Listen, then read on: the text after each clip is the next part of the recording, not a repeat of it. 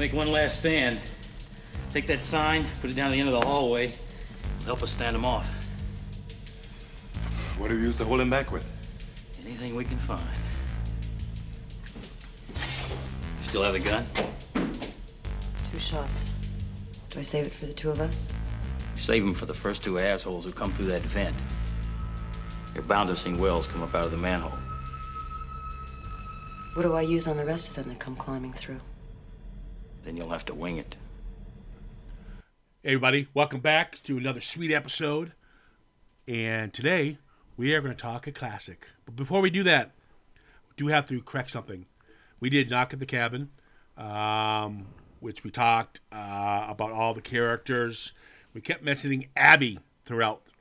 So for you traditionalists who like to cross their T's and dot your I's, Abby was actually the actress who played the character.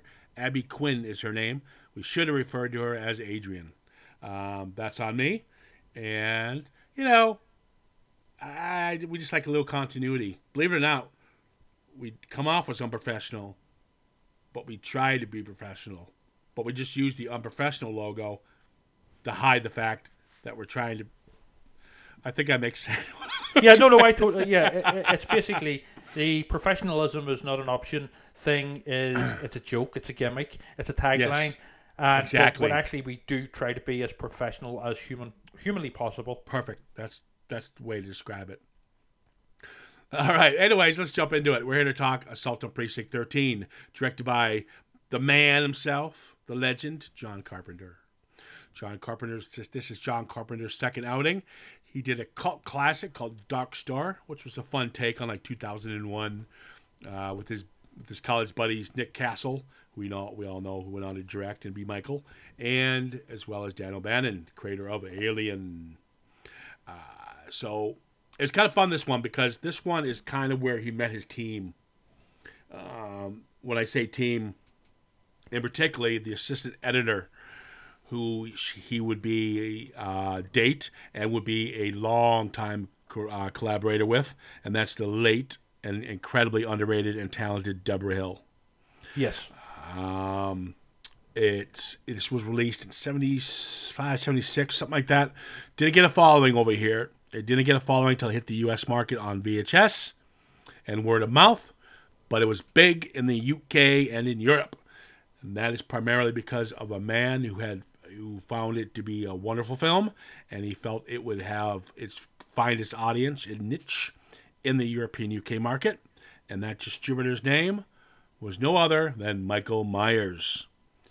Whatever happened to that name? Yes, it's the reason why we do have the name Michael Myers. John Carpenter wanted to pay a little homage and a thank you to the distributor by naming him after a serial killer.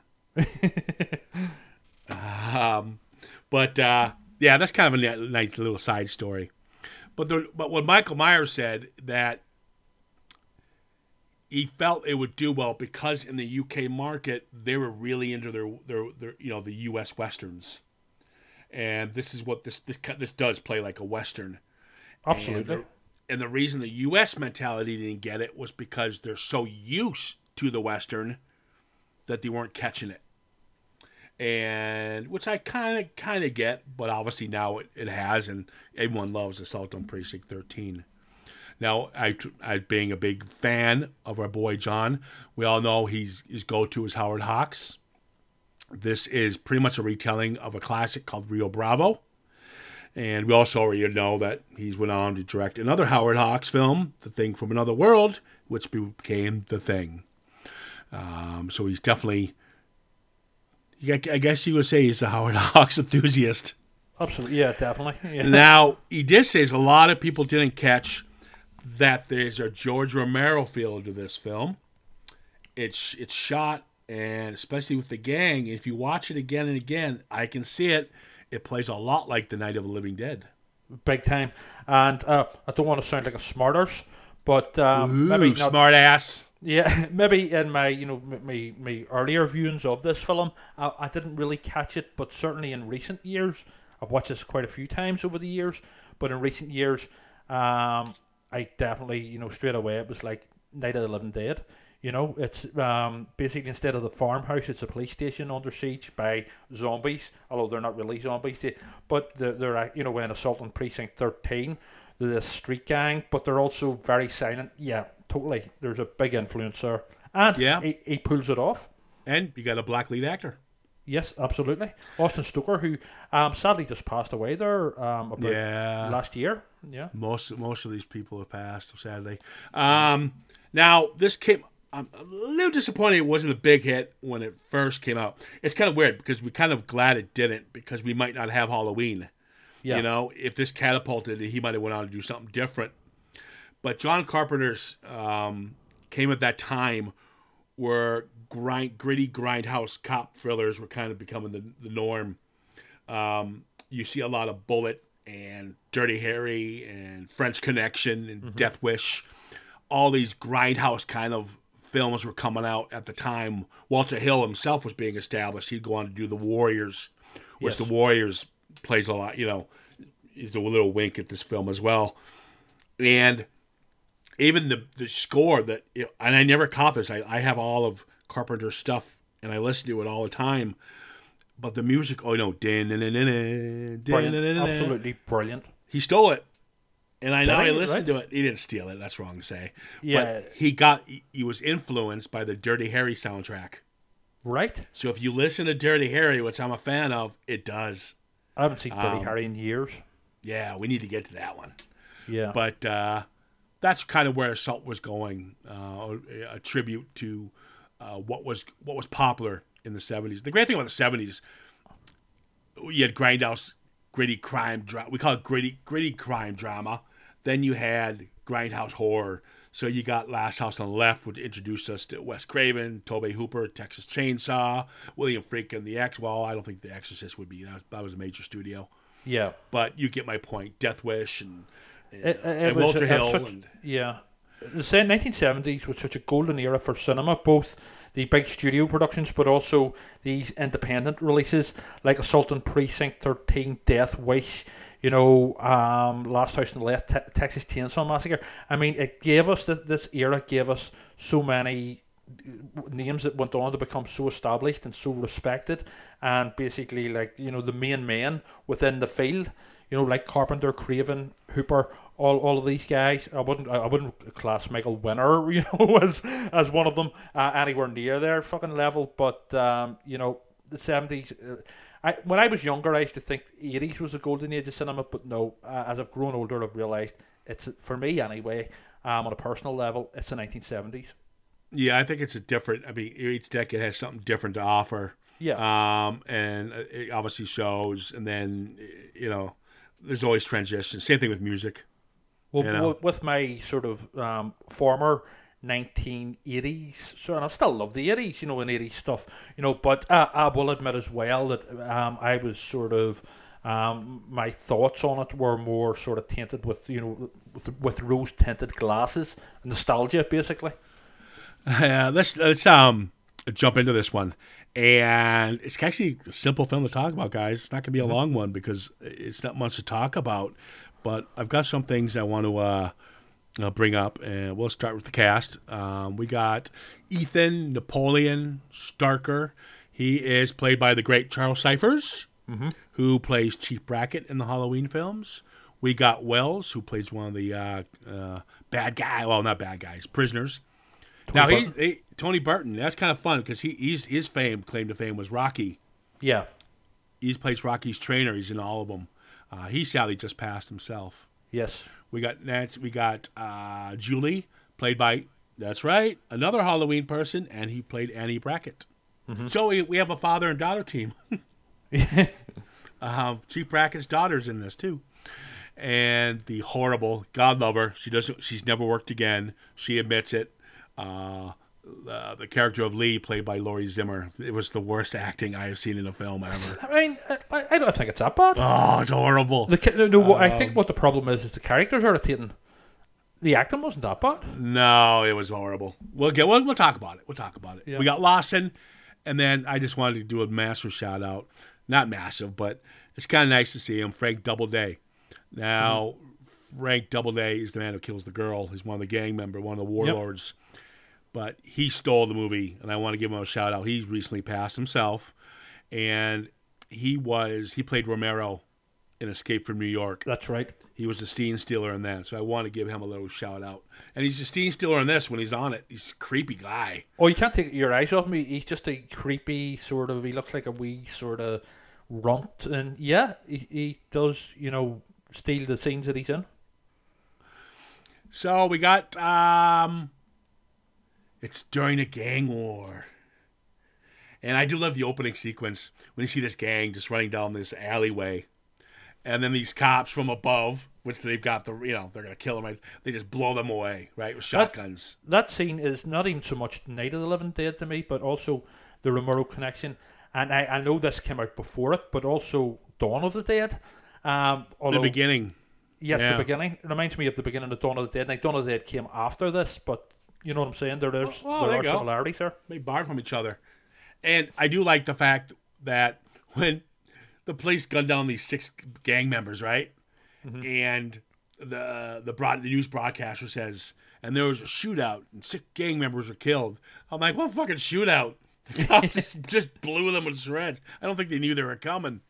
Technically, it was a shootout, but yeah. Yeah, I suppose. But, yeah, so this is all happening during a gang war. And you have these guys called the Warlords. Mm-hmm. And they are trying to take over L.A. Now, it doesn't get this complex. That's just the backstory. We're here to talk about the basic story. But they're also like this sort of nihilistic, almost like cult, where they make blood sacrifices and they believe just in complete chaos and massacre and all around them. So when the gang leader, the Chicano, this is funny, guys. The names are the White Warlord, the Chicano Warlord, the Oriental Warlord, and the Black Warlord. So I'm not being racist. So no, that's just what they're called. Isn't it? I know, the Chicano Warlord. You're right. So when they lose their 6 men, he goes for the 6.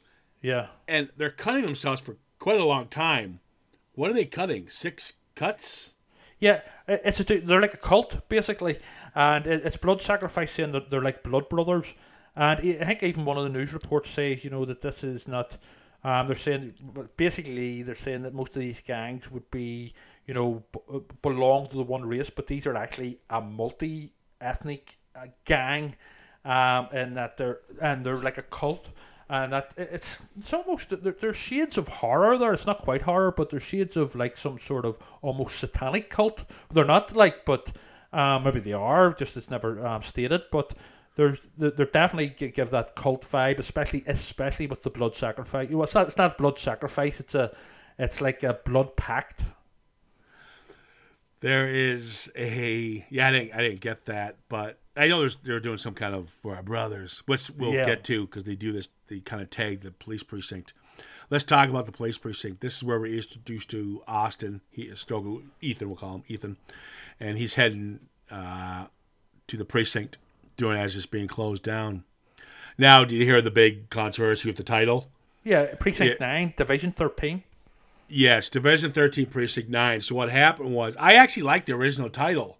The working title was the Anderson Alamo, because it takes place in the city of Anderson County. And I kind of like that. It's not bad, but I think Assault on Precinct 13 is a better title. Yeah, it took, actually, Yablans, who produced Halloween, who came up with the name Halloween title, is the one who said change it to Assault on Precinct 13. It was called The Siege. They had some other titles, but it just didn't make any sense. But he actually says it just rolls off the tongue, and it's more menacing. Yeah, the number 13, the connotation to number 13. But also there's another error, and one of the signs, it's actually Division 14. In the actual film itself. I saw that. It's also isn't Division 14 on the building? Mm-hmm. It's on the building. No, it's Lee. Oh, yeah. Okay, so we're on the same page. I was like, did I write this down wrong? Yeah. But that's all okay, because I totally love all that. That's just pure independent sort of movie I'm cinema. Okay with that. I love that. I'm okay with it. It pisses me off when it's like a $90 million budget. Yes. But so we got Napoleon. and he's being transferred with 2 other guys. One guy gets sick. We don't care about him. He dies right away, pretty much. Yeah. And then you got Wells, and they're being transferred. Now he's on death row. They're being shipped out. They're being bussed out to death row. Yes, they're being shipped to death row, and they have to stop at the precinct because one guy gets sick. So that's not pretty much a whole intro. And Starker and him have some banter, and shooting the shit. I do like the fact the cops are cops. They're not. They might be some smart ass comments to the prisoners, but that's just the way it's just banter. No one's They're really ordinary people. Yeah, nobody's really a douchebag. It's not over the top police brutality or anything like that. And also at the same time, they're not like they're not like wonder cops as well. They're just ordinary guys doing their job. It's not like they're Rambos either. Yeah, exactly. And so when they do get the standoff, they're not prepared. They're kind of fucked. Now, so when they have to stop at the precinct and they get everyone out and everyone's like, I do like Napoleon. They try to make him like this badass, right? And some of the lines he gives, it's like Starker. As they're doing the transport, they're on the bus. He goes, Napoleon, you're clearly not a psychopath or stupid. Why did you kill those men? Which we never find out, by the way. He just makes the comment, first time I ever saw a preacher. He said to me, son, there's something strange out of you. You have something to do with death. Yeah. And being real young, I believed him. I'm like, what the fuck? But here, I'd have to say, the sort of line deliveries are a bit sort of borderline wooden as well. But you know what? It totally works in the context of this film. I love fucking Napoleon. He's like, he's no Han like Solo. the guy. Yeah, he's no Han Solo. Like this sort of, rough and ready sort of badass who becomes a good guy. But you know what? At 100, he's one of my favorite characters in films of all time. So yes, gotta smoke. Really? Yep. Well, at very least, one of the most memorable.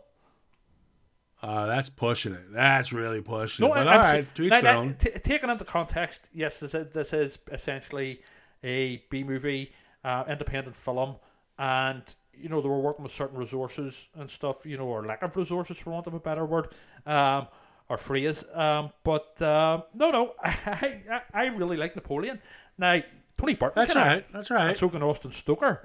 And sort of the others are the supporting cast and stuff. And actually the father portrays very well whenever he first notices his daughter has been killed.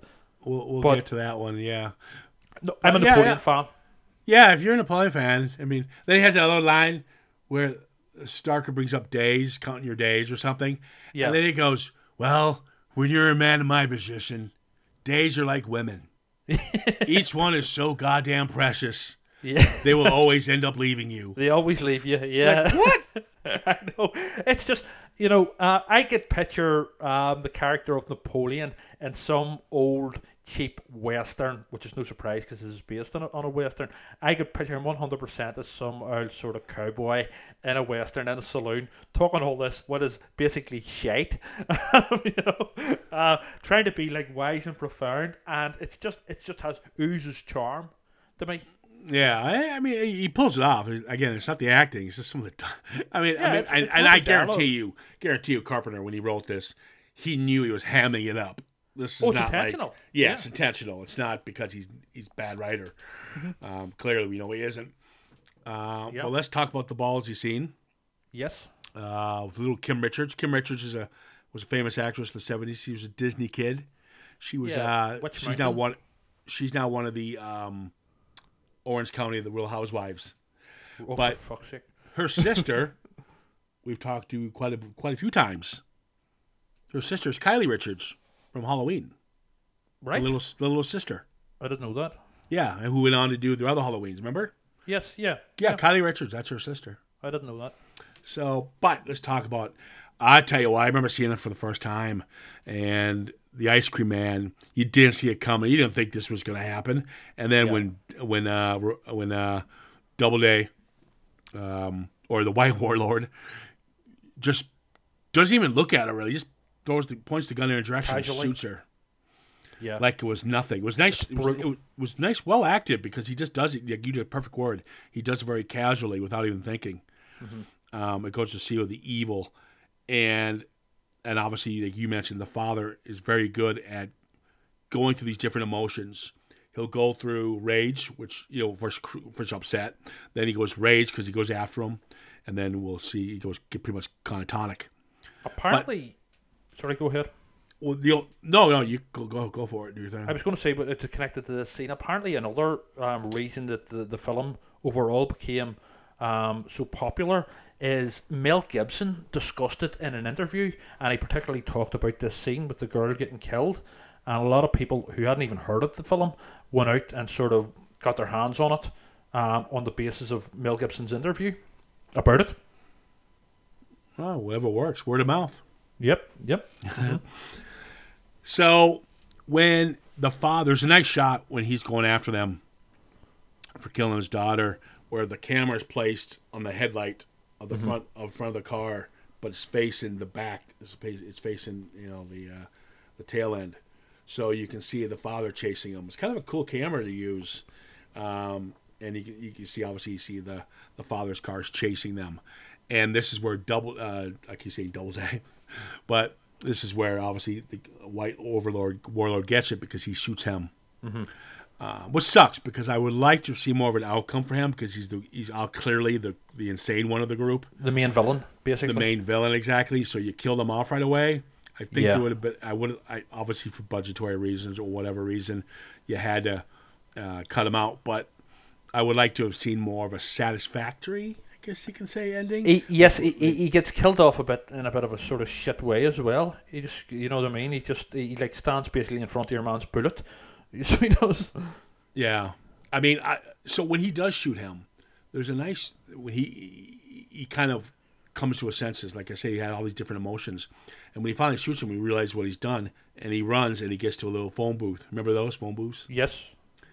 And as he's going to make a call, you see from the distance one of his buddies, I think it's the Chicano warlord, coming after him with an M16, and this is where he runs into the precinct to get help. And this is where he kind of loses it. Well, the scene with the girl, which has been criticised, is absolutely pivotal to the plot of this, so completely should be included. Because if it wasn't for the girl getting shot, we wouldn't have the rest of the film. Yeah, why'd you say that? Well, I know a lot of people have found it too shocking, the scene with the girl, and too much. Well, yeah, but we've talked. I know, but Yeah. oh, all right. You know what I mean? Yeah, we're way past that. Though. I know. I was just sort of tracking back a bit, but because now the father's sort of reached the police station. Oh, yeah. You know. Do you want to talk about past podcasts too, or you want to just jump back? Just kidding. All right. Yes. Okay. Thanks for that drop in. Anyways, so they start getting shot at. Now I like the silencers. I like the sound of silencers. They're creepy. So it's like 2 minutes of and everything's breaking up. And I do like the fact when the one cop goes out, Cheney, I think his name is, he goes out to see what's going on. This is before this has happened, sorry. And he goes out and he falls, and they all like, "Oh, look, Cheney fell!" Ha ha ha. He just fell over. And then it takes Ethan to go. They're using silencers. He's been shot. It was pretty funny, and then they start getting shot at. But I'll tell you what, nothing against the actress, or she's not really an actress. Clearly, her acting's so bad. I genuinely don't think it's that bad, and I genuinely also think it's more to do with the characters irritating. But how is the character irritating? Because, well, she's selfish for a start. She wants to fuck the father out, saying, we'll just throw him out in the street. Sure, that's who they're after. Save herself. That's Julie. Oh, sorry, That's Julie. Julie. Yeah. That's Julie who says that, who ends up getting shot. Yes. And dies. You're right. Yes. Wrong character. Yes. Oh, no, sorry. No. No. Lee doesn't say that. Yes, Lee's Lee's acting's fine. Well, I mean, it's not it's not, you know, award-winning stuff like, but Oh, it's bad. it's solid enough. No, it's not. You're saying solid. This acting is solid. It's okay. All right, Carpenter. then. Oh, now it's okay. Even Carpenter, I love him. Goes, gosh, no, she did great. That's bad. She Yeah. did great. But she's again, okay. I mean, yeah, she's not. I She mean- doesn't. It doesn't like distract or take from the film. Honestly, I genuinely mean that. Yeah, it's not. It's not Schindler's List we're watching here. So yeah, we'll give it a pass. But Yeah. don't sit there and say this is good acting. Don't. It's all right. You know. Oh my God! Now you've done. It's okay. It's all right. I'll get you down by the end of the podcast. You suck. Won't. I mean, look, it's not like the greatest performance on film ever. But I'm sorry. By the way, apologies because I got the two female characters' names mixed up there. Unprofessional. Unprofessional. Yeah, well, I'm correct on it. Unprofessional. But the other character, she's quite irritating as a character. But I suppose they're both. But a no, little but that's irritating. okay. That's her direction. Mm-hmm. That's Yes. Julie. That's who's been told. Yeah, she's got it right. Check the bastard out. They just want him. Yeah. Obviously, she gets her comeuppance, but that was what she was told to do, and that's in the writing. And she performs it just fine. Now I could be think they're both biased fine. because she's in Halloween. Yeah, I genuinely think that they're both okay. I mean, it's not Now you've completed. It works for me in the context. You went from she's an Oscar-nominated actress to Bullshit. she's really good. She's my favorite actress No, I ever. did not. Then you went down to superb. Then you went down to okay, and now Superb. I never said superb. Don't lie. That's just a blatant lie. No, No, that's- in the context of a B movie, it does the job. So let's move on. Let me ask you this. So the 2-minute gun blades where they're just shooting at him, right? Mm-hmm. Now I watched this numerous times and I've seen it plenty of times. Are they just shooting the windows out so they can get in? Because my theory is I don't think they realize that there's not many people in this that they think is still a precinct. Yeah, it's closing down, but they don't know what they have as weapons. They don't know that there's only 2 people in there, whatever. They Exactly. don't know the head count. So when they're doing that 2-minute shooting, are they just trying to shoot out the window so it's easier for them to get in? Well, I don't even think it's that elaborate. I think they're just shooting at them. Okay. Maybe they are. Well, they are. Maybe that is part of it. Yeah. But you're right in that they don't know how many people are in the police station. Yeah, and that's why I want people to know. That's why they can't rush it. Yes. Because they don't know what weapons are behind that door. They don't know what they have. And Yes. they can't come in from the back because they clearly explain and just to let the audience know there's a big wall in the back with a big barbed wire. Yeah, but also they as can't. well, I going back to the cult thing. I really liked when they put like the death curse on them. With the walk up to the police station with the painted blood flag type thing. Yeah, that happens after the shootout. Yes. They mark them. And it's called the Chicana. Something like that. Something, I think that's what Wells was saying. Yeah. It's where you'll mark them. It's kind of a voodoo thing. Yeah. something. And again, it goes back to the sort of shades of horror and death cult type thing. I wish they would show what the flag looked like. Didn't really see it. Yeah. But, yeah, so yeah, they're marked. They're not. So, yeah, during the first initial assault, they killed the guy who had the cold. Like he meant anything anyway. At least he won't get the cold now. Yeah. 'Cause that's what their main They cured him concern of is. it anyway, And our boy Starker and the other cop gets it. And the prisoner gets it because they were at the bus. And Yes. they got shot at. And then you just eliminated 3 more characters. So there goes Chief Brackett. Chief Brackett gets it. So you get this, process of elimination. But again, head count still unknown. Mm-hmm. I like the scene where you got this little parking lot in front of the precinct. You got the main street, then you got the parking lot across from the precinct. Yeah. And they take the cars and they probably put them in neutral. And they start rolling them toward the precinct. And they're hiding behind the cars as shields so they I can really shoot. like that as well. It's clever for Yes. for you have, and and Carpenter, and that's why I think Carpenter should have always stuck maybe more independent in some ways, because a lot of independent filmmakers do better when they're limited to what they can do, funds wise. So Well, they become more adapt. resourceful and more creative. Yeah, causing them to adapt and create stuff like this. We talk about Ty West a lot; who will only go independent, and so it's nice seeing that. Don't get me wrong; when Carpenter goes big go blockbuster, I'm cool with it. I love his stuff, but I like more grounded Carpenter. Same here. So, and it shows in these little things that he does, and when they're trying to break in the window scene. That's fucking hilarious. How many people they killed? When Napoleon breaks the arm. Yeah. When they come in, they're trying to go in the holding cells, and this is where they have to decide. This is actually a nice scene. I jumped ahead there. When they're going to break in, and they have to go down to save the prisoners, and Napoleon takes a couple out, and yada yada yada, and you have Ethan who runs up, and he runs up with them, Napoleon, and Napoleon's hold the door. So they can't get in, and he goes, "I can't hold the door this long. You need to give me a gun." Yeah. And at the same time, he's trying to break this lock to get the guns out of the locker. Yeah, and the case thing.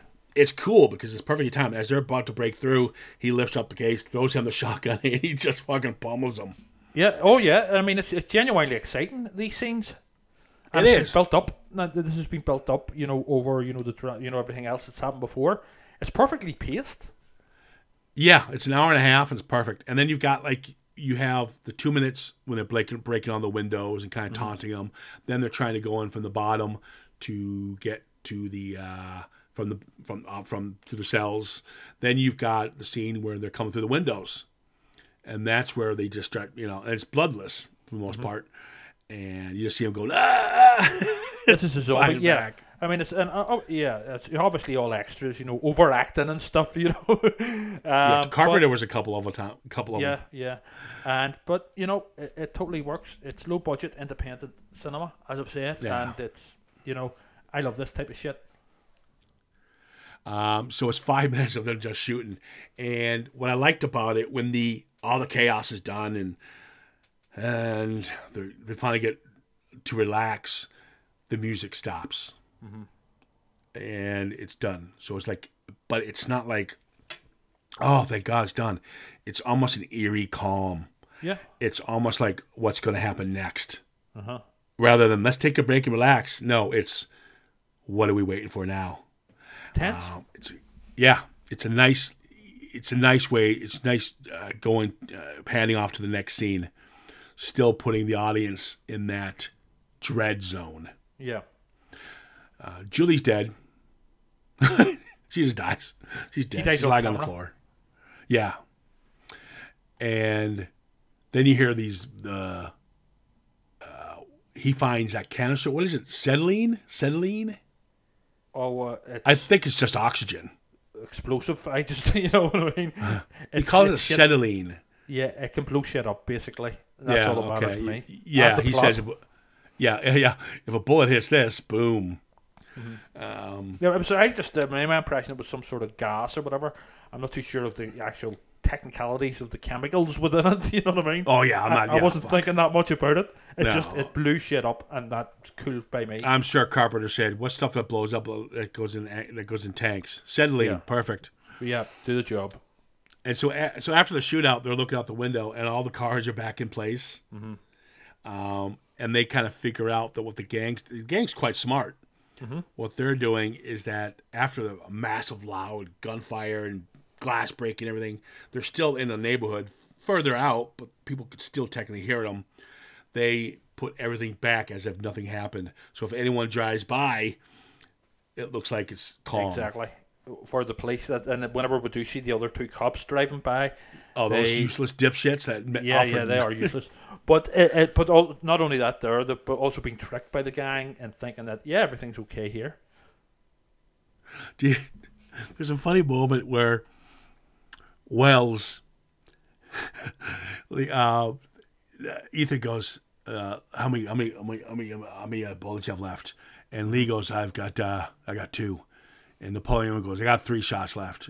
And Ethan goes, "I got 3." So that gives whatever. And Wells the whole time had an empty gun. That's right. That's right. He was shooting because he couldn't tell because there was a silencer on it. That's right. He's was like, useless. "Well, motherfuckers." Yeah. But he's the one who comes up that it's the Chicos or the whatever the cult's name is. Yeah, the death cult gang thing. He says we're going to be doomed. Yeah, because he Now- said he was doing time with one of these crazy young fuckers or something. Yeah. Yeah, I do like the scene where Wells and Napoleon decide one of us has got to sneak out and go start the car and get out of here. It's in the back of the precinct. And Wells doesn't want to go, but neither does Napoleon, in all fairness. But instead of like heads or tails, I always lean to a coin toss. Potatoes? Let's play potatoes. Yeah. was Oh, like- potato, three it potato. Yeah, I was like, what the fuck is this? And it's funny because and it's refreshing because you do have this dark tone film Yep. and he peppers in a little banter, not over the top banter, but just enough to let these guys know that they're quite likable. They're not the pigs you think they would be, and they're human. You know, they're Actually, the main prison warder was actually much worse than them. the one who tripped him up and stuff. Yeah, Yeah. but Oh no, and the one what do you call him who was on the bus with them who gets shot whenever the gang first come along. What do you call him? Stalker? Starker? Starker, Starker yeah. didn't do anything wrong. Aye, but he was a bit of a was dick alright. whenever he's down talking to Napoleon, and he's saying to Napoleon, he goes, "I can't wait to see you fry. I'll be there," or words to that No, effect. but he does make the comment, "You're not a psychopath. You're a Yes. smart guy. What are you? You're not stupid." So he wasn't. Well, he but wasn't that at the same bad. time, He if was- he's yeah. yeah, but considering how most cops are portrayed in these kind of films, Yes. you know, Compared to it was Bishop, all right. Ethan, you know what I mean? He was a bit of an asshole. They tried to make some Lee moments. Who's your favorite actress of all time? You told everybody. Lee keeps just looking at Julie's body, Yeah. and it just doesn't work. Let's move on. Lee, you can act. Well, I mean, she never. the romantic tension between her and Napoleon is a bit contrived as well. you think it's fucking Romeo and Juliet because you think you just called her the next Meryl Streep. But you know what? See, within the context of this film, I accept it, and that includes the sort of the romantic tension between her and Napoleon. That was so bad when they glare at each other and they Yeah. look. It's like, is she mad at everybody? She never smiles at all. This woman. Yeah. Oh my! You're pretty good out there. So when they see Wells and he's trying to escape to get to the car, they're like, "Oh look, there's nobody coming. He looks pretty good. Yeah, he looks pretty good." And they look out the window. Oh shit! Here they come. Yeah, it's It brilliant. reminded me of the line in The Fog, where there's no fog bank out there, Yeah. and the guy's like, "The idiots, there's no fog bank out there," and they look, she goes, "Hey, wait a minute, there's a fog bank out there." Yeah. But I enjoyed Wells getting it. That's a very effective scene. Yeah, it is nice when he gets shot and his head goes to the thing, and Well, not even the fact that it's quite a shock when you first see it that there's he thinks he's getting away and stuff, but there's actually one of them in the back of the car. yeah, that he's in. and Napoleon makes a joke. I can't remember what it was, but wasn't good. Who are these warlords? Are they ninjas? Because they're pretty good. Well, they're for being so young and being sort of essentially, on the streets type thing. They're very clever.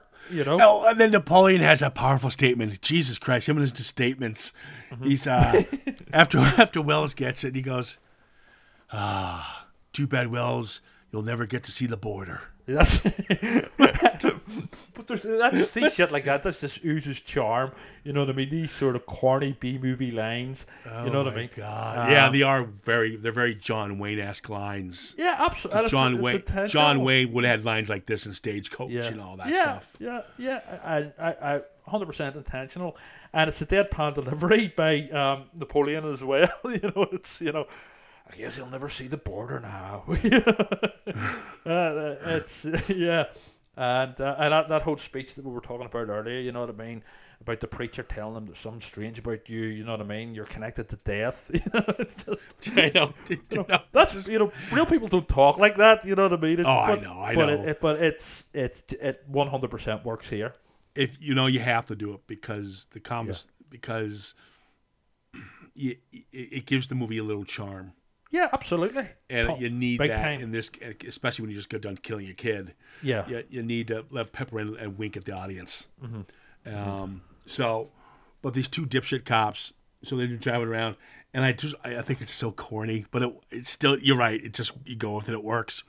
When they're like, oh my God, it's starting to rain. And they're like, wait a minute, that's not rain. It's blood. And they just happen to park where the phone repairman's hung The from telephone, the telephone pole being shot. Yeah. But he died while he was still up on the fucking lamppost. They must have shot him.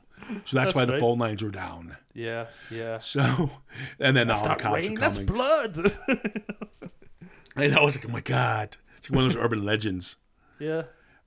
So they take this big, I do like the ending. I like the idea where they pick this big sign to protect themselves. Yep. It's logical. And they're going to obviously blow the canister that we talked about. And so they do. It's actually pretty cool. It's pretty brutal. They do get in a pretty good fight. I like to see a little more injuries on these guys' part, like a broken finger or something, because they come out of this pretty unhurt. I mean, even the girl Lee, your favorite actress of all time. Yep. She ended up getting shot at least. Yeah. I mean, these guys are looking pretty good. I So didn't yeah, have a so when they scratch on them. finally blow. I do like the fact when they didn't really realize the plan when they were throwing Molotov cocktails. Yes. To get in, and the whole thing's all smoked, and they can't see anything, which is kind of a fun little obstacle. And so, obviously, he blows the container, everyone gets it, but they survive. And I love when the cops come down, and you see all this fog bank and smoke, and then when the smoke clears, there's just them sitting there, standing there. And then they're going to basically take Napoleon away, but Bishop, Ethan says, get your hands off him, or words to that effect. Let him walk out on his own type thing. And that was a good wee, it'll be a good wee privilege. moment. It's a very it'll be a clever- privilege to walk out with you. Yeah, that's It'll be a really a privilege. nice moment. And it's much And better then- than any sort of corniness or whatever. You know what I mean? It's actually a very emotional moment. I mean, I wasn't crying or anything, you know what I mean? You were crying. You're crying. But it's a tender moment, yeah, good stuff, brilliant stuff. In fact, I like the moment where Napoleon, her, and Lee, your favorite actress of all time, fuck up. they glance at each other, and That's then right. okay, see ya. That's Back over. to fucking jail with you, Napoleon. That's because they know their love can never happen. Yeah, exactly. Yeah, star-crossed lovers, but tormented by never being able to get together. But yeah, that's kind of the arc, I think, because at the end of the day, Napoleon was being thrown around, handcuffed, blah blah. Again, we don't know what he's done. They don't really explain it. But you don't That's need best to to leave it like that. Yeah, I suppose. And at the end of the day, he did help them out. He did run away on them. He did protect them. So Ethan was right to let him walk out. I love stories where opposite sides or people who shouldn't be friends have to put their differences to the side and band together for the greater cause. So, this is a classic example of that. Yeah, I mean, this film has been so influential. There's a remake which is quite solid. Years Nothing's ago going to when be it as first good. came out. Yeah. It's not going to be as good as the original, but we might tackle that one. Yeah. They do a real nice job keeping the Lawrence source Fishburne material and Ethan there. Hawke. Yeah, they keep the source material there, but they tweak it quite a bit, so they make it their own, and it's nice. It'd be nice to talk about the comparisons. I will check Might it get to it someday. I would say as well, going back to the score, it is one of my all-time favorite film scores. Yeah, it's Carpenter. Yeah, You- especially the said. main theme. Brilliant. It's very simple. Yep, It's amazing, simple music, and he same thing with the Jaws theme and the Psycho theme. 100%. You know, Yep, keep it simple. Couple. All right, guys. I don't think we have to really finish our final thoughts. This to me is Carpenter classic. It's not one of my. It's not. Would it be in his top? It'd be up there. It would be up there for sure. But A pure classic. either way, it gave us the next film, Halloween. So, Yeah. what more do you need? The rest is history. Exactly. It's got some nice editing. It's got some nice quick cuts. It's got, it's got the hokiness in the right places to let people know this is only a film. Well balanced. It's well balanced. It's an hour and a half. It flies by. The acting was fair. It was all right. Besides So now you Lee, think your she's favorite the best actress of all actress in the time. world? Yeah, No, you right. said you called I'd her Meryl defend Streep. her. I'd happily defend her. She's not that bad. Okay, of course you would, because she's the Yep. greatest actress of all time. That's what you just said. You just said it again.